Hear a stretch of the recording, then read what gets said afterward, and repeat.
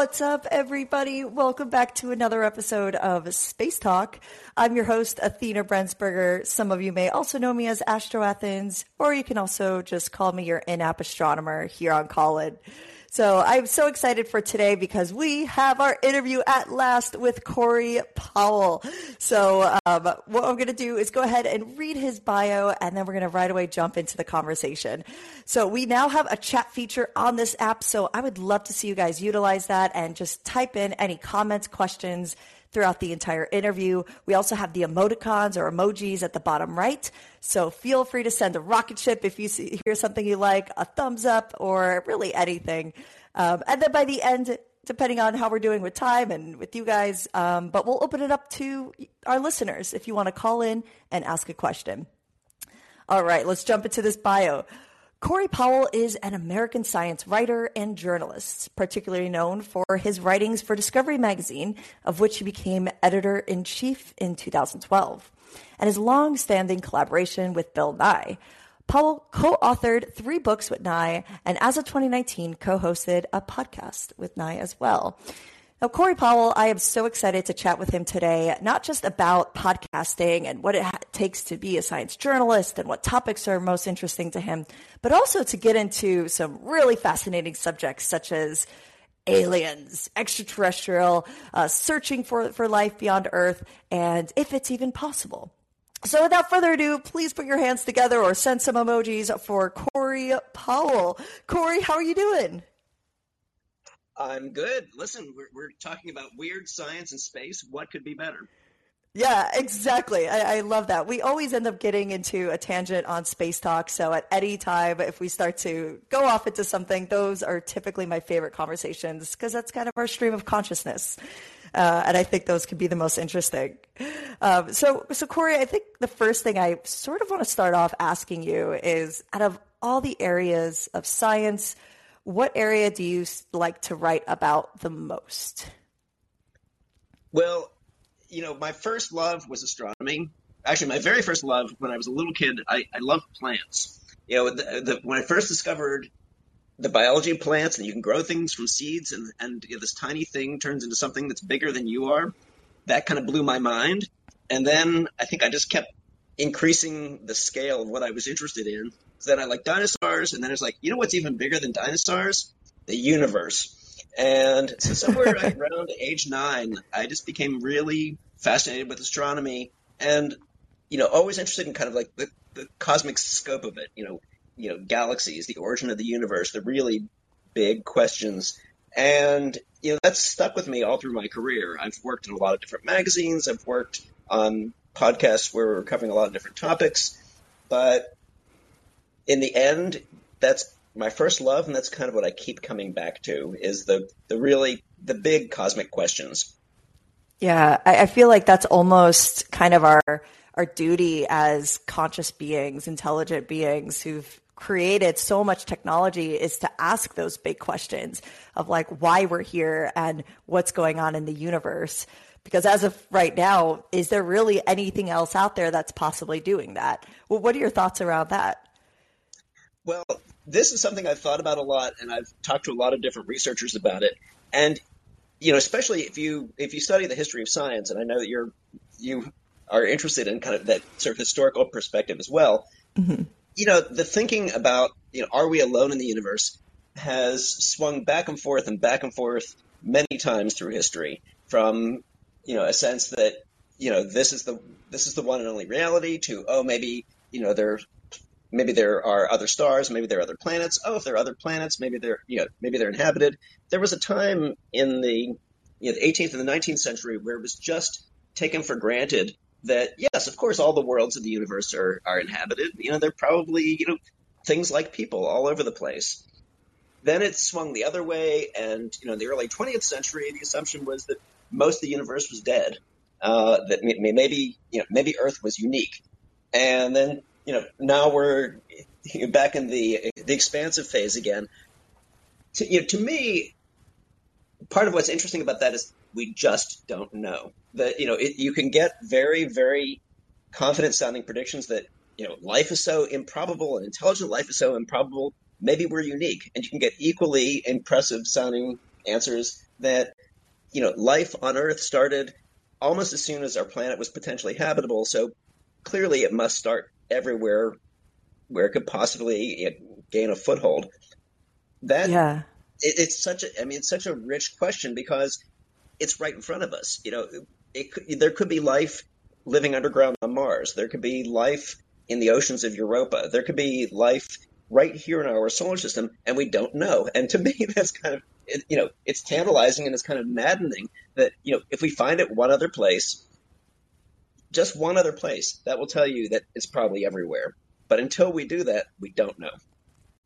Yeah. Well, why would you say that humanity sort of went through this changing phase of kind of going back and forth between this expansive mindset, like you said, which is sort of what we have today, to during like the early 20th century, it was more so, oh, well, Earth is more special. There probably isn't life out there. I mean, I remember even when I was a kid being almost kind of laughed at by teachers in elementary school saying like, how could you think that there's alien life? Like that's only in the movies. That's not real.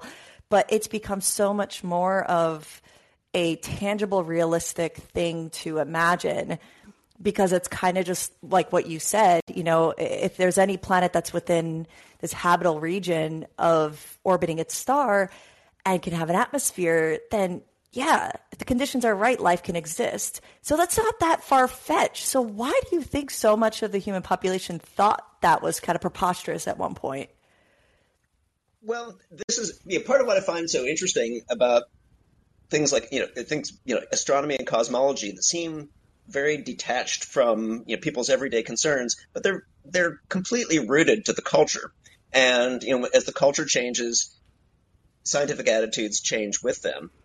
I think it's easy to see when you go back to historical times when people didn't even understand that the planets were worlds. Then it could seem like the Earth is unique, but there was a real like late 19th century to the kind of like the mid 20th century. There was a real kind of pessimism about the universe. People talked a lot about the heat death of the universe, and that people had a sense that the Earth might have been created by our whole solar system might have been created by some unique fluke. It might be a one-of-a-kind circumstance. I think a cultural historian would probably have a field day coming up with reasons why people thought that way. But Yeah. but it tells you sort of how much of this how much of these attitudes really are, they're kind of subjective and they're kind of cultural. And until you get out there and you find out for real, so much of it is driven by emotion. I mean, emotionally, I want the universe to be full of intelligent life. But some years ago, I was talking to Paul Davies, he's now, I think, at the University of Arizona. He's an Australian physicist and science writer. And I asked him, doesn't the fact that life appeared so quickly on Earth, doesn't that tell you that life must be incredibly common in the universe? And he said, well, it's actually a statistical question. You can say that, because you have an example of one, you can say from your example of one, since it happened quickly here, clearly it's a very easy process. It must happen everywhere conditions are right. But you can equally make a statistical argument that when you have a single sample and you have essentially observation bias, we wouldn't be here to ask the question if it hadn't happened here, that you can crank the numbers and say, we might very well be the only intelligent life in the observable universe. So it's like something between nothing and everything was his answer. Wow. That was, again, it's a sort of it's a frustrating answer. You want there to be an answer, but it also says, my God, we just need to get better at looking. There are really, really great mysteries all around us, and we just need to get answers. Yeah, I think that's the one thing that pushes so many people to probably go into the field of astronomy is because it's like, I just want answers. I mean, what I wanted to go into, oh God, how old was I? Around high school is when I got to be in my first planetarium. That wasn't just a school trip, but I got to actually learn the mechanisms of a planetarium. It was an old fiber optic one at the time. And I was like, I really need to pursue this because I'm confident I could find the answers. I'm like a 16-year-old, like this very naive way of thinking I could be the one to do it, as opposed to, it actually is my contribution can actually be one area of 10 years of work. And it's not too naive, of course, like there's plenty of scientists out there who've made huge discoveries, but then you realize that that there can be so many layers to just one type of discovery in space. And so answering a huge question like that is something that can just take so long. But then there's this humility that kind of hits you, or at least it did for me when I was finally an undergraduate, finally starting to do research. And I was like, whoa, like I knew how big space was, but I guess not really, because how I thought I could go into this field and possibly come close to figuring out the answer, as opposed to when you have like biology, you have a small sample in front of you, you're able to sort of analyze it. With astronomy, it's bulks and bulks of research over so many years. And so I think that, all that being said, I want to tie back to sort of science journalism here, because this is where science journalism plays a really important role for, I think, a lot of people who maybe aren't researchers, maybe aren't scientists. So my first question, I guess, would be, why do you think science journalism plays an important role, and why did you go into it? Well, I think there are certain potted answers that people give of why science journalism is important, and they're not wrong. That you need an informed population. You need informed citizens to make good laws, to understand the power of science and technology to do good in the world. I mean, those are very valid, and those are important reasons. I don't think they're not. They're maybe high-minded reasons. They're not necessarily the reasons I went into it. I was fascinated by the stories. I was fascinated by the people who do these things. I was fascinated by this balance between the incredible breadth of what we know and can know, and the incredible breadth of what we don't know and maybe we'll never know, and that tension between the two. And I think over the years, as I've really kind of dug down more deeply what it is that science journalism does and why I do it, there's some underlying values in the scientific process and the things that motivate people to do it. There's an implication of generosity. There's an implication of kindness. There's an implication of sort of exploring the outer ranges of our humanity.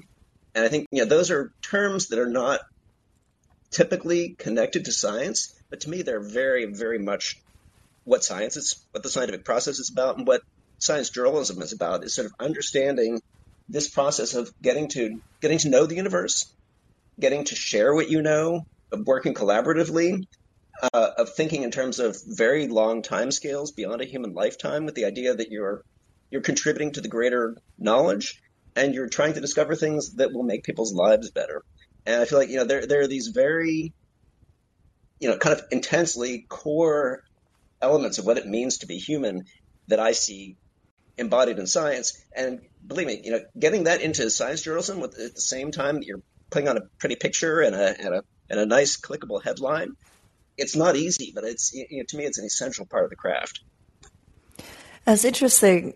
I think that last part you were just mentioning is sort of like a really great picture and a clickable headline. That's, there's probably so many directions we can go about that. What are your thoughts then on sort of, a lot of, I guess, this quote unquote the clickbait, clickbait articles, clickbait YouTube videos. Do you think that they still serve a purpose of some sort, or is it totally like, this is something that really shouldn't be on the internet? Because to defend that, in a sense, is sometimes the clickbait articles for me will lead me down a rabbit hole of then finding a bunch of other publications that I wouldn't have even realized or thought about if it wasn't for the clickbait. So where do you stand on that? Well, I'm a funny age, so I'm in my 50s, mm-hmm. And so I grew up in a world pre-internet, pre-social media, pre any of this. I grew up at a time when, there were really, there were 4 or 5 major newspapers that supported science sections and supported science journalism, and there were 3 television networks that had evening news. And if people were going to find out about a science story, they were going to find out there. And so, the science, like the rest of the news, is very vetted, is very controlled. Everybody heard a fairly consistent narrative, and it was very hard to hear things outside of that narrative. I mean, that was great in terms of quality control, but it was very restrictive in terms of the number of different voices and number of different perspectives that were out there. Since then, it's just like there's more of everything. There's more good, there's more bad, there's more noise, there's more great information. And on the whole, I have to think that that's a net positive, even with all the conspiracy theory things that you can find on YouTube, and even with these sort of nonstop scare stories about this asteroid is going to hit the Earth, and that alien cover up sort of tells you not to trust anybody. I mean, that it's easier to find the crazies. It's easier to find the nuttiness, but it's also I feel like there's never been as much good journalism. There's never been as much access to information as there is right now, and I feel like that freedom and that access is very liberating. So I hate the clickbait journalism. I'm constantly I'm on Quora swatting down the flat earthers from time to time. And I'm on Twitter telling people not to worry about the asteroid that's most definitely going to hit the Earth in 2029, except that it's definitely not going to happen. Yeah. So, I'm in the thick of that, and I feel like that's part of the job that goes with the territory. But I have to say, on the whole, I feel like this situation, as crappy as it is way better than the situation in which you really had to trust. Walter Sullivan at the New York Times is setting the science agenda for all newspaper publishing, and there's an editor at Scientific American who is setting the standard for all magazine journalism, and there are 3 television networks, and that's pretty much it. You have to, those were very smart people, and they did fantastic jobs, but you have to put a lot of faith into a very small number of people in the old system. And now, faith is distributed for better or for worse. Yeah. Wow. I want to go back to what you were saying about going on like Quora. I've been on it several times, but it's still such a weird word to pronounce. And it's a weird world. It is. It really is. It's a collection of weirdos, which is interesting about it. How do you do it? How do you? Because that's like one thing I really. I almost just like try to avoid it just because I will get so like sometimes I'll just get anxious about it or I'll get like emotional. And it'll actually bother me. And sometimes I try to actually handle it pretty like balanced and level headed, as you mentioned, like speaking to, people about like, flat earth theory is one thing. And I've definitely gone into conversations with people about it before because I do think hearing what the argument is I think as important for me to try to even rebuttal it.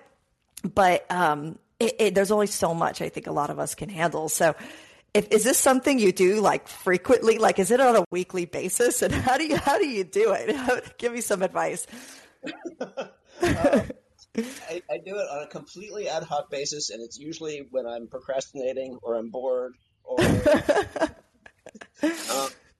but look, what I find interesting about, especially about being on Twitter or about being on things like Quora, where you can encounter a lot of self-styled skeptics, and you can encounter a lot of conspiracy theorists. First of all, it's interesting to find out how they think and how they argue.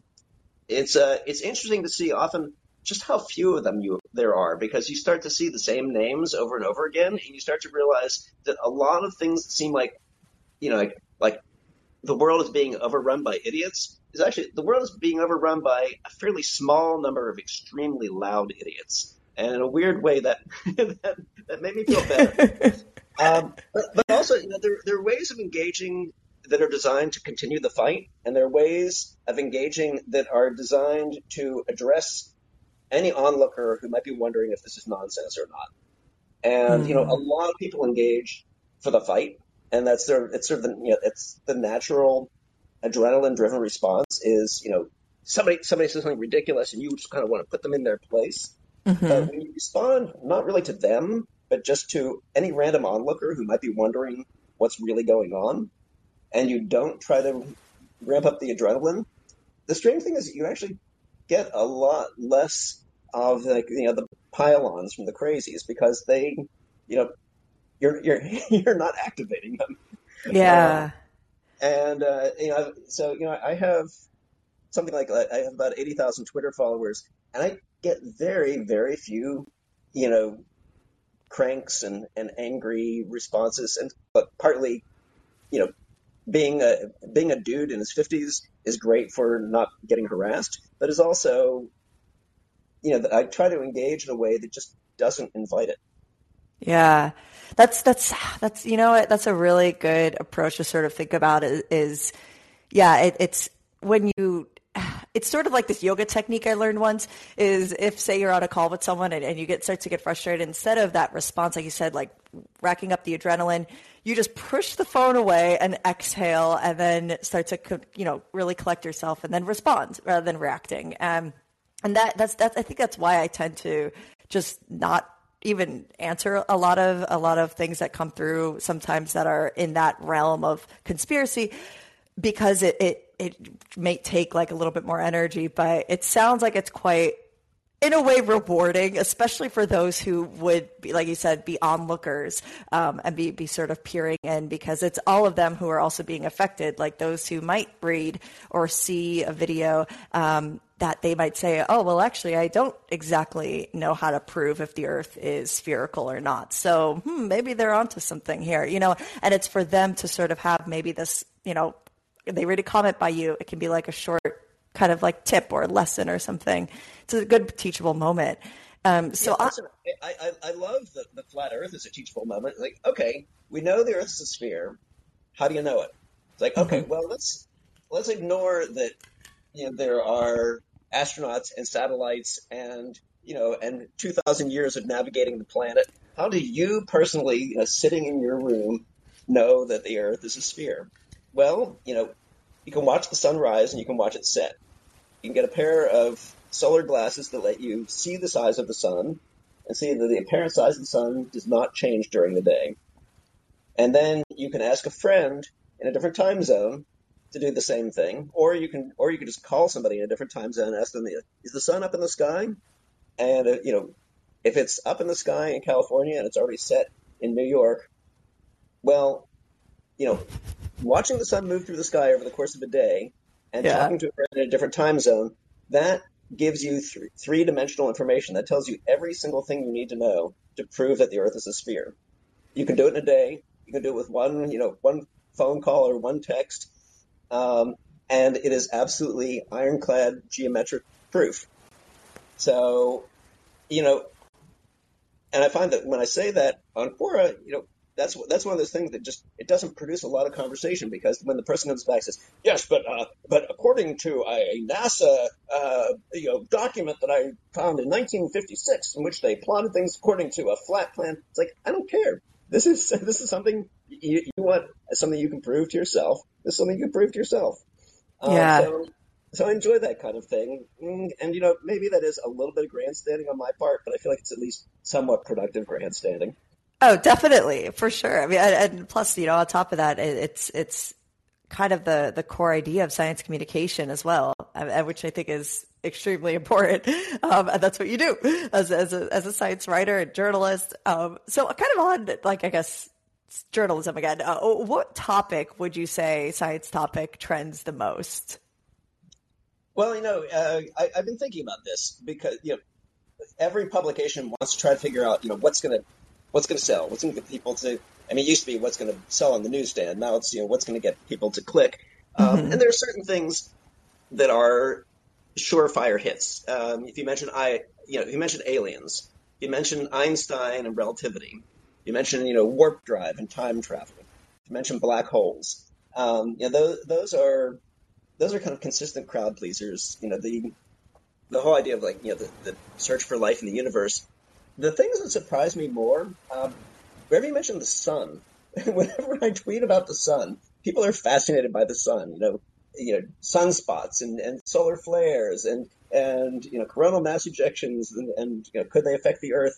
Um, that always produces a strong reaction. But I think the thing that surprised me the most is the actual the machinery of how scientific equipment, how the James Webb Space Telescope works, how the Ingenuity Mars helicopter works. Just the actual engineering problems of how you do these things and how people came together to figure them out. Those stories produce really, really strong responses, and that kind of surprised me at first. But I think it's the tangibility of it. It's bringing it back to the idea that if you want to fly around on Mars, that's a really difficult problem, and it took somebody years of really dedicated effort, and they came up with some really cool technology, and they also did a lot of it with just like components that they yanked out of a cell phone. Or the James Webb Space Telescope is this huge, complicated machine, but in its heart is a little thing that looks like an old record turntable that has a bunch of little filters on it that has to rotate just right and has to be lubricated with a lubricant that still turns when the temperature is just above absolute zero. And I tweeted out a picture of that, and people went crazy over that because all of a sudden you can understand, oh, that's how it works. It's not just an idea. It's not just a thing you read about. Somebody built this and figured every single little detail of this out.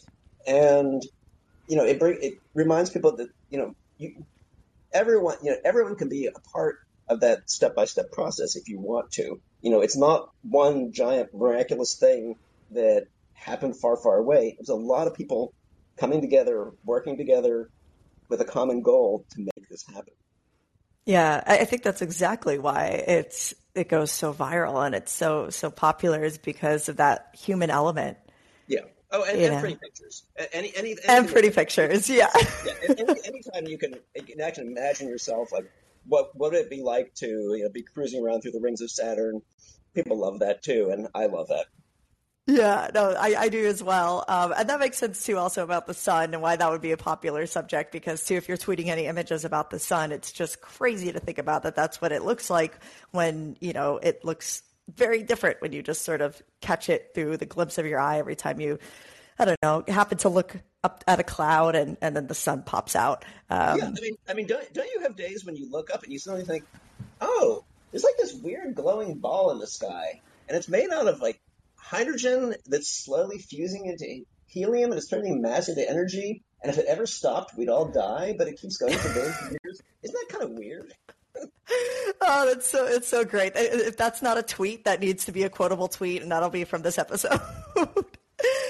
So other than science, have you ever dabbled in other areas of writing, such as like creative or fictional? Yeah, bits and pieces. I mean, I do them mostly as exercises, just to kind of like, to explore different styles of voice or just to kind of clear my head. I can't say that I've ever done any, I've never published any creative writing, or at least not since my college days, which we won't count. So I have to admit, so here's one very weird genre that I like to dabble in. I like to write the scripts to trailers for imaginary movies, specifically imaginary sequels, like a sequel to Titanic, or a retelling of Predator from the point of view of the Predator. Wait, that sounds awesome. And have you published this anywhere?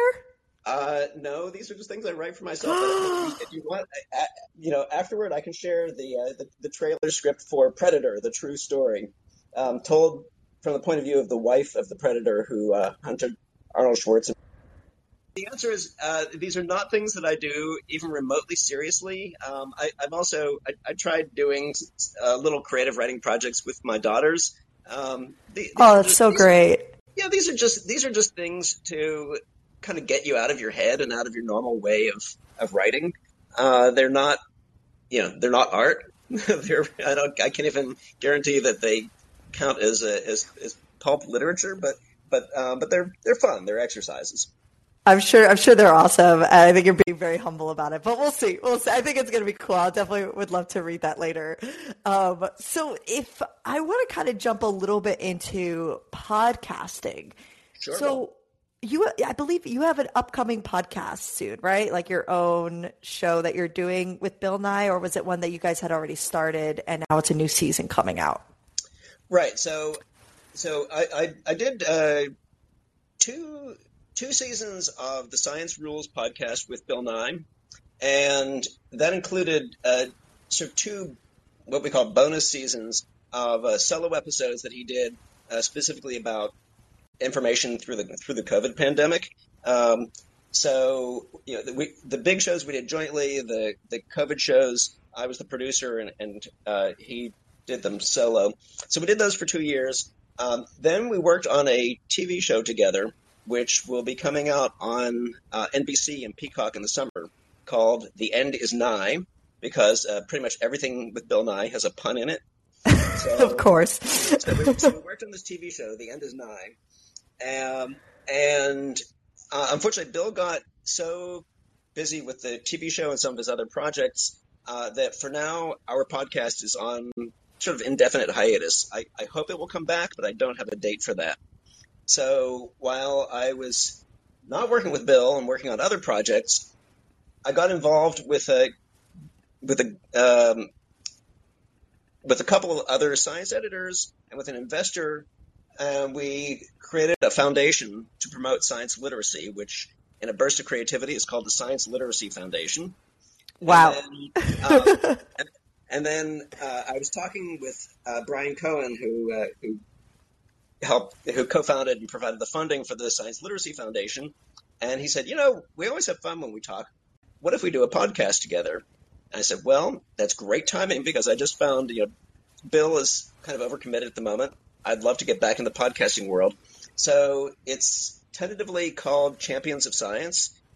We're just at the very early planning stages, so I don't have a release date yet.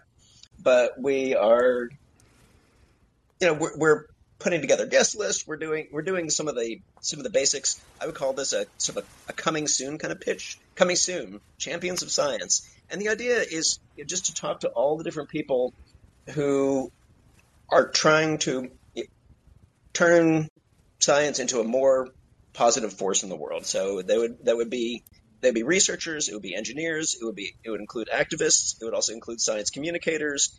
It's all the people who are what I would call science cheerleaders in the very best sense of the word. Not just telling you that you're stupid if you don't pay attention to science, because there's more than enough of that, but really to make a serious effort to use science and scientific understanding to improve people's lives. Yeah, to improve people's lives. I think that's so great. That probably answers the question I was about to ask, which is, kind of the main why do this. So we understand why science literacy has tons of important values, I think, to provide to humanity, especially just, as we evolve more and more into the internet era. But why would you say that that's something that is so important enough to actually create a podcast around? Yeah, listen, it's a great question. And, when we started the foundation and then when we started talking about this podcast, we needed to put together a mission statement. You need to give the 1 to 2 sentence pitch of why you're doing it and why it matters. And it's surprisingly hard. Your first impulse is, well, because, science is important and it's like how people learn about stuff and things. And actually, providing a more meaningful, articulate answer is hard. But, look, I mean, there are the sort of the nuts and bolts answers that, that if people don't understand the scientific process and don't understand kind of how we learn about the world, then they're easy prey for scams and cons and just for unproductive life decisions. But we were talking about this earlier. There's also this kind of like there's a sort of a generosity and a kindness and an excitement that comes with really understanding how to interact with the world around you in ways that leave you knowing more, and then ways that help you make better decisions. Not just better decisions of like, which laundry detergent is better for the environment, or do I want to insulate my house, but also just better decisions about, how do you take information and decide what's legitimate and what you want to do about it. We deal with this all the freaking time. You have to make decisions a million times a day, and we have these hardwired processes in our brains that are pretty good a lot of the time.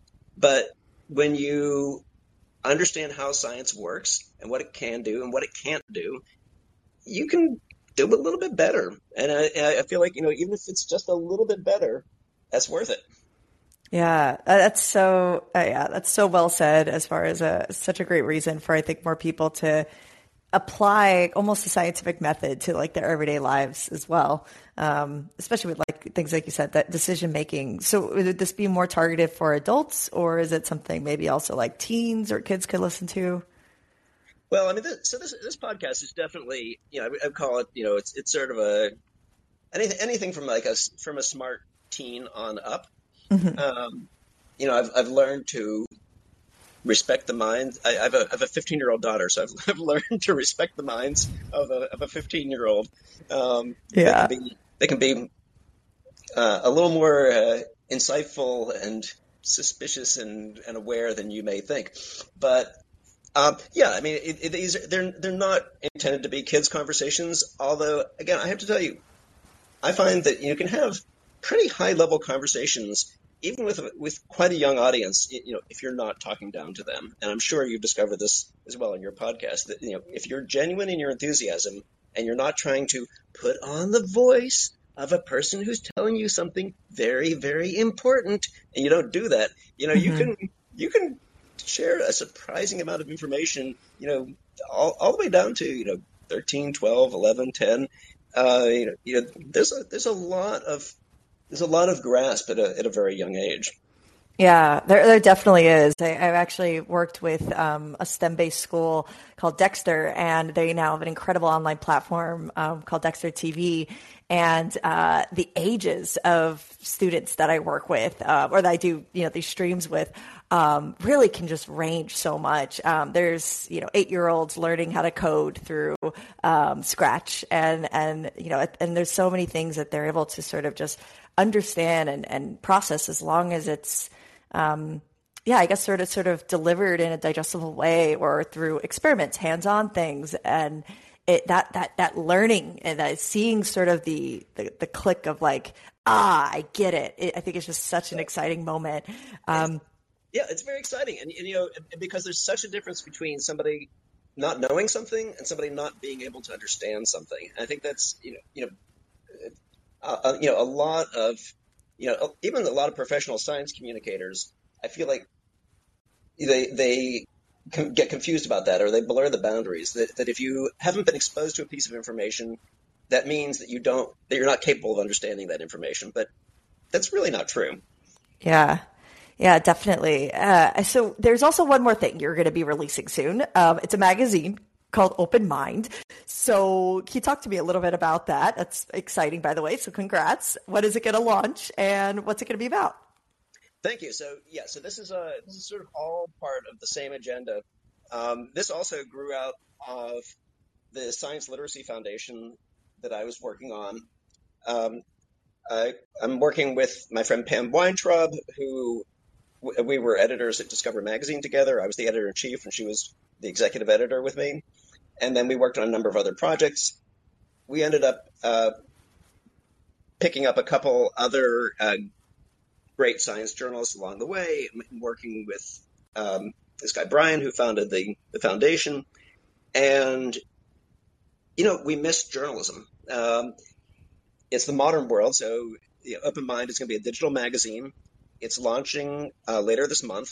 It's tentatively launching, I think, March 21st, whatever that Monday is. Hmm. It's so it's Yep, the 21st. yeah, there we go. So yeah, we're aiming for a March 21st launch. We have a bunch of pieces in process. We're just working through the technical details of can we flick the switch on the 21st. But it's very much in the spirit of what you and I have been talking about here. It's looking at science controversies, looking at at conspiracy theories, looking at debates, looking at the overarching thing is looking at ways that science plays out in big issues in society, and specifically looking at the ways that it's not communicated in a really productive way, and looking at how we can do better. So, that means everything from finding a better way to talk about nuclear energy, finding a better way to talk about the possibility of a lab leak for related to COVID. So touching on some hot button issues like that, but also touching on things like I just worked on a piece with the writer Phil Ball. He's going to be one of the early pieces in the magazine about private space flight and about the very conflicted feelings that people have toward Elon Musk and Jeff Bezos, and people who are doing, on the one hand, tremendous work to open access to space, cutting the cost of rocketry.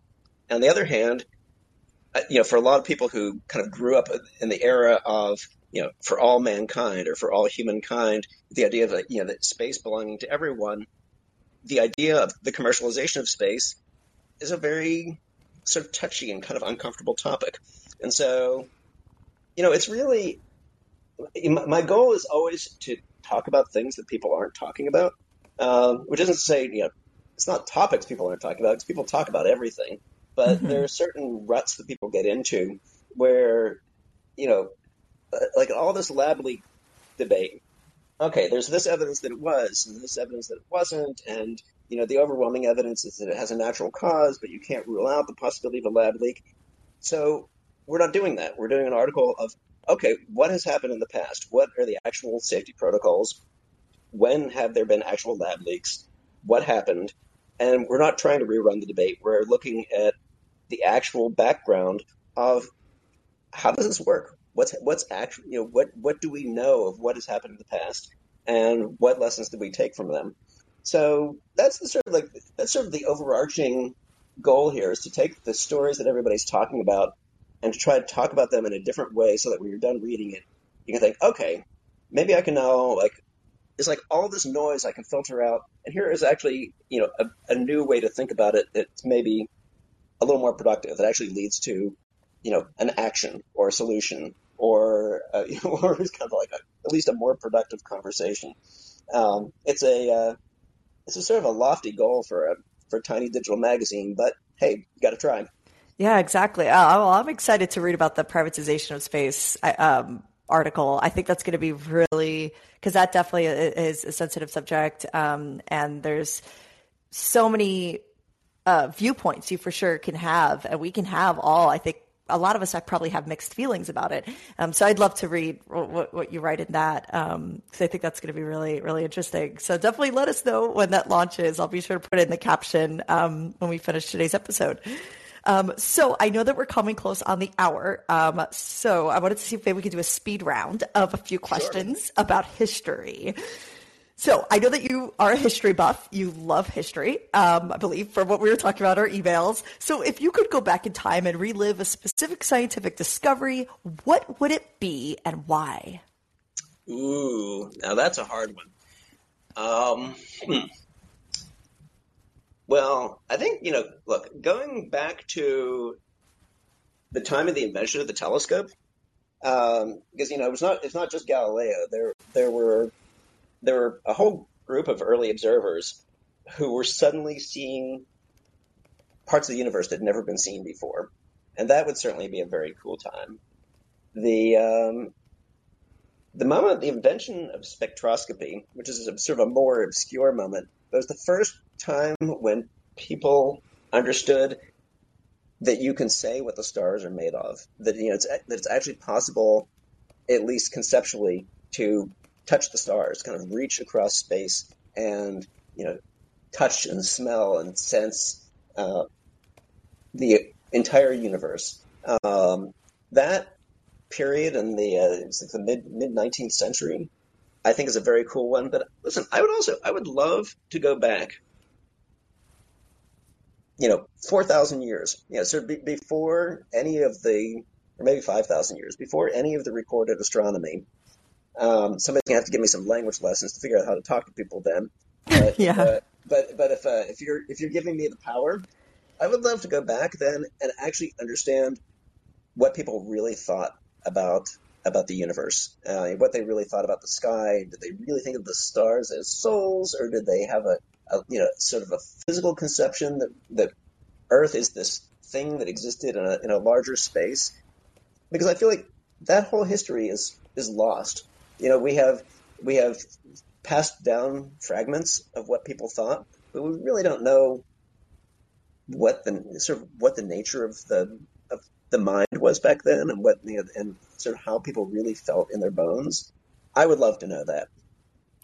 Oh, that's so great. Yeah, I think that would be really interesting. And to learn the languages, I think going back to a time where there really was zero light pollution would probably be really, really cool. Well, minus, of course, during a full moon. But other than that, I think that would be. Maybe I'll bring binoculars with me, and that'll really blow their minds. Whoa, it's so crazy. You just said that. I was actually going to say the next question is you're put on a deserted island for a week and you could only bring one of these two items. Would you bring a telescope or binoculars? Deserted island. If it's a deserted island, and if it's a good telescope, I'll take the telescope, because when else are you going to get the time and the opportunity? Is the palm tree blocking a lot of the sky, or can I cut down the palm tree? As much as I hate to cut down that palm tree, if I've got a telescope and only a week, I might cut down the palm tree. You could definitely cut down the palm tree. Yeah, so I guess if I cut down the palm tree, I'll take the telescope. It would have to be probably a small telescope, because what if you have to build up base camp and go hiking and get wood and everything? You could carry binoculars around easier, or telescope it is. Yeah, I'm picturing that sort of like classic tropical island that's like just a little bit larger than one person, and there's one palm tree in the middle. And if it's that island, I've got a case of food and a telescope. I'm good. Yeah, you won't be going anywhere. Okay, good answer. A little bit of a space future now. Do you think settling on another planet is a good idea? As part of as part of a scientific mission, absolutely. And I think that's look. I think I would love to see. I would have loved to have had a scientific outpost on the moon, just as a straight follow up to Apollo. Imagine if that had been the next stage, and there had actually been the funding and the public support for that. We'd have an amazing research station on the moon. I mean, we're at the stage now where you could do that on Mars. Look, I think in the very, very long term, I do think, the nature of our species is to keep expanding. And, if there are other places where we could live, whether it's on the surface of Mars, or whether it's in a hollowed out asteroid, or whether it's in free floating spaceships, I think sooner or later those things will happen. But getting back to what we were talking earlier about Elon Musk and Jeff Bezos and sort of the future of space. If we're going out into space, you want to think that we're doing our best not to take all of our problems here and just take them with us. You want to try to do something better. Mm-hmm. So I don't know what that looks like, but I would like to at least have people, having that conversation and thinking about, okay, if there's a Mars settlement, what does it look like? How does it operate? How could you possibly make that self-sustaining and into something that could keep going and going? And then where do you go from there? But I love, I'm a big fan of The Expanse. I love the idea of humanity, expanding through space. But I also think that human nature is just human nature, and so there's always going to be the challenge of how you expand in a way where you're representing your best self rather than your worst self. Yeah. Completely agree with that. You're not going to want to. This is why I think there's a lot of psychology tests for astronauts, just because you truly experience cabin fever, with which most of the population probably experienced, a couple of years ago, and it's still going on. I don't think there's really too much quarantine that's happening as much, but cabin fever was definitely a thing a lot of us felt in 2020. So I can only imagine. I know we're almost out of time here, but I just want to throw out, so I did an interview with a researcher named Kim Binstead, who used to run the High Seas program for NASA, which is, is an extreme long duration program. And she said, when you put people in isolation, like the first 3 months, even the first 6 months, they kind of cruise through it because, they're waiting to get to the end. And it's at the 6 month mark that you really find out, like who wants to murder who, and who's, and who is really, who's very calm and who just kind of completely loses it.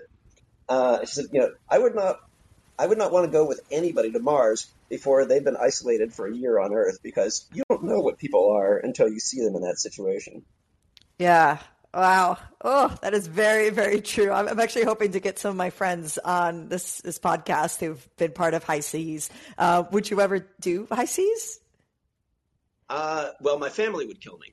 If in the abstract, if I didn't have other people relying on me, I think it'd be fascinating to do that. It's as soon as other people are counting on you, all these things become more complicated. I can only imagine. I've been hearing that from a lot of my friends who are parents now. So maybe when your daughters grow up, they'll join the High Seas mission, and you can do it with them. If anything, that could be pretty fun, or not, depending on. As long as we're not the ones who end up killing each other. Yeah, this is true. So one more question, and then maybe we can turn it to the audience. So if anyone there has any questions, you guys can either type it in the chat, or I can open it up for you guys to call in. The last question is, do you think that if humans find alien life, would it be first in our own solar system, other than Earth, or some other exoplanetary system?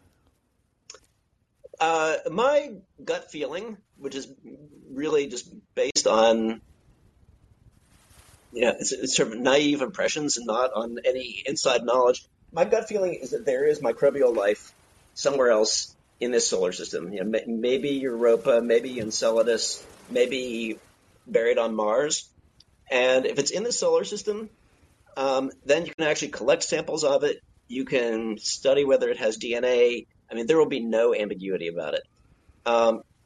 When we're finding possible signs of life on planets around other stars, there's going to be a long period of uncertainty. I mean, there will be a report of like, oh, we found an Earth-sized planet that's an Earth-like temperature. Oh, we found evidence that it has an oxygen atmosphere. We found evidence that it has an oxygen atmosphere and traces of methane, and that's really strong circumstantial evidence of life.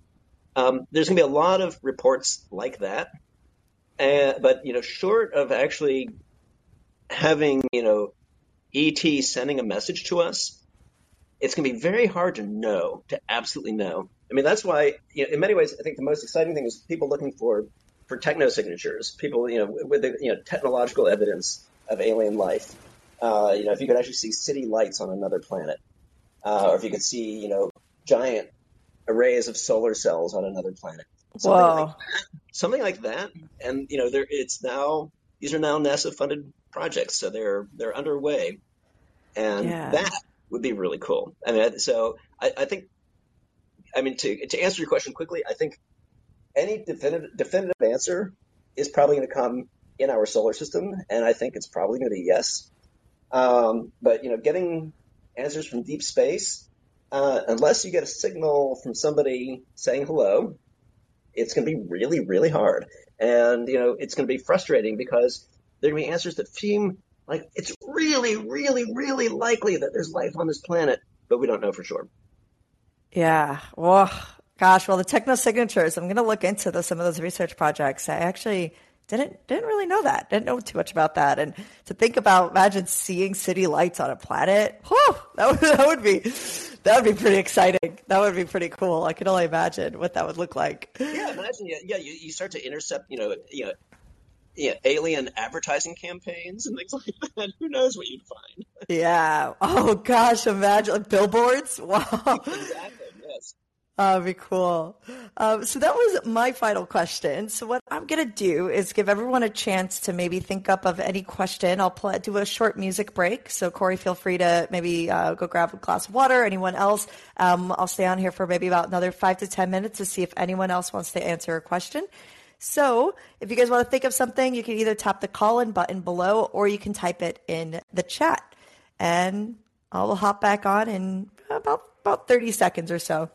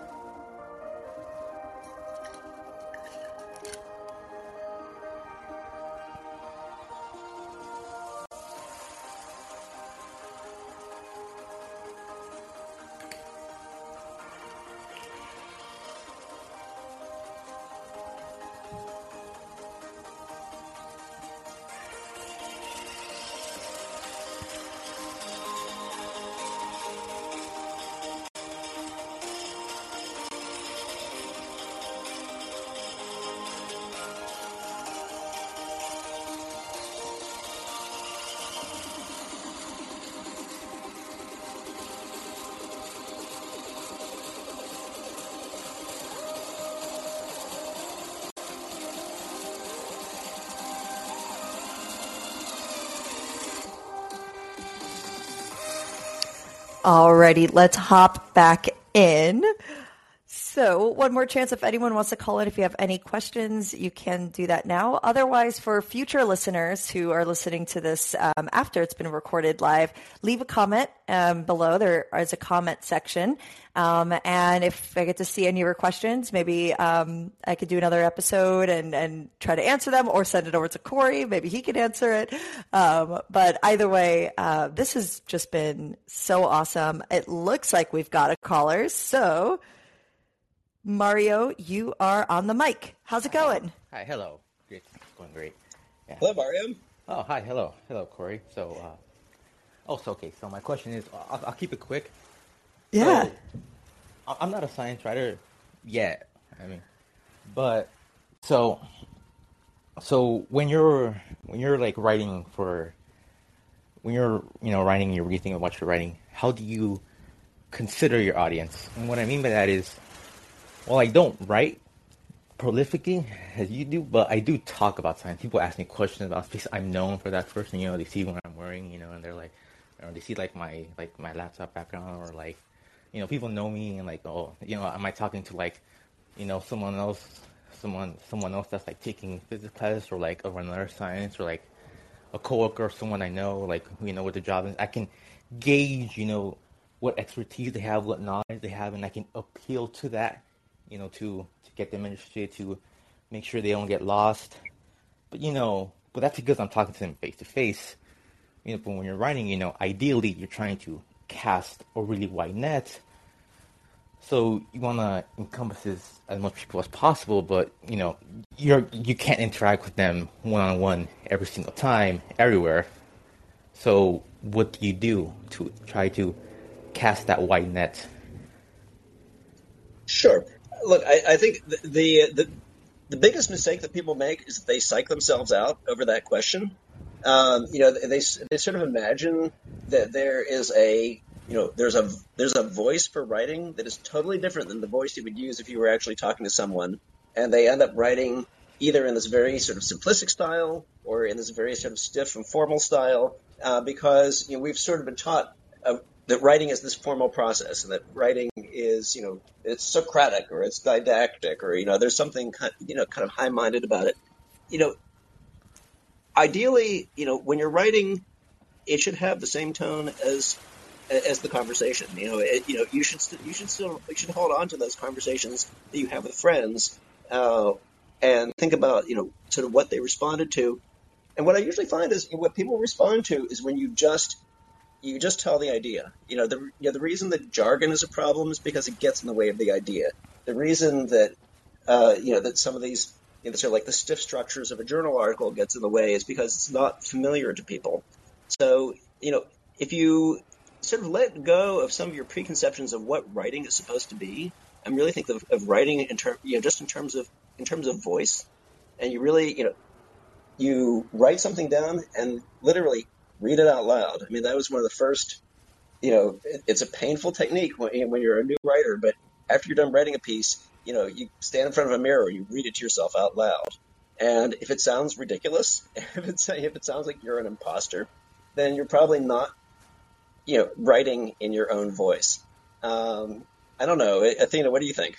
I think that's great. I never read like anything in front of a mirror other than like maybe when I did some theater and it was like trying to memorize a monologue, but that's really good. I think that I might actually take that tip for what I even do, just like my scripts for like YouTube videos and science communication stuff. I think that would probably be really a helpful tip. And I would say exactly, Corey, like what you said, it's just sort of having a conversation with people. Like Mario, by the way, I got to meet him in Los Angeles at a space talk event. And he was dressed like head to toe in this spacesuit. It was a formal suit, but it was spacey. And so I totally get that. It's like you have a spacey laptop, you're going to get into conversations with people at the coffee shop or at the airport. And it's just about, talking with them. And then I think that the biggest thing I've sort of learned was just sort of saying, I don't know about certain things. And even here on Space Talk, you guys have asked some really awesome but super complex questions that are out of my realm of expertise, like in particle physics. And I'm like, you know what? I'm going to get a particle physicist on here and I'm going to get the answer for you. And if there isn't an answer, because there isn't a lot of straight answers when it comes to that stuff, then we'll start to figure out it together and explore the different theories. So that's probably what I would say as well is doing that. Yeah, here, I'll add one little story because you just triggered a memory. Years ago, when I was the news editor at Discover magazine, and I had a good friend. It was one of the features editor there, and we'd bounce ideas past each other. And one of my news writers wrote a story.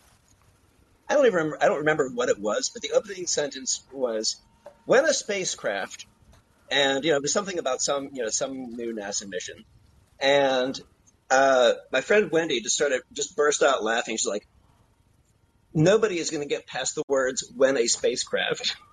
That's like, you would never start a conversation with, when a spacecraft, you want to tell a story. You're talking about something. You're not. And so this became a joke that whenever we would see a story that was written in this very sort of fake self-conscious style, she would say, when a spacraft. Oh, it's so great.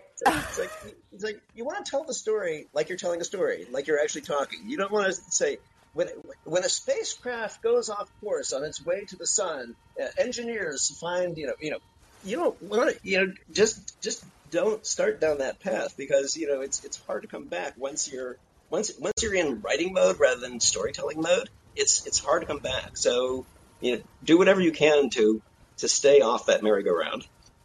Yeah. Wow. Well, I think that was a great question, Mario. Thank you so much for calling in and for asking that. Yeah, and thank you for answering my question. Of course. Alrighty. So if anyone else wants to call in and ask a question, just go ahead and tap that call in button. I didn't see any other ones coming through in the chat, so I'm just going to give everyone just another moment to maybe call in if you guys had any questions. But otherwise, I think that was a great story, Corey. And it makes me think about and/or. I write that all the time in messages just because that actually is the case. It's either and or it's or with certain objects.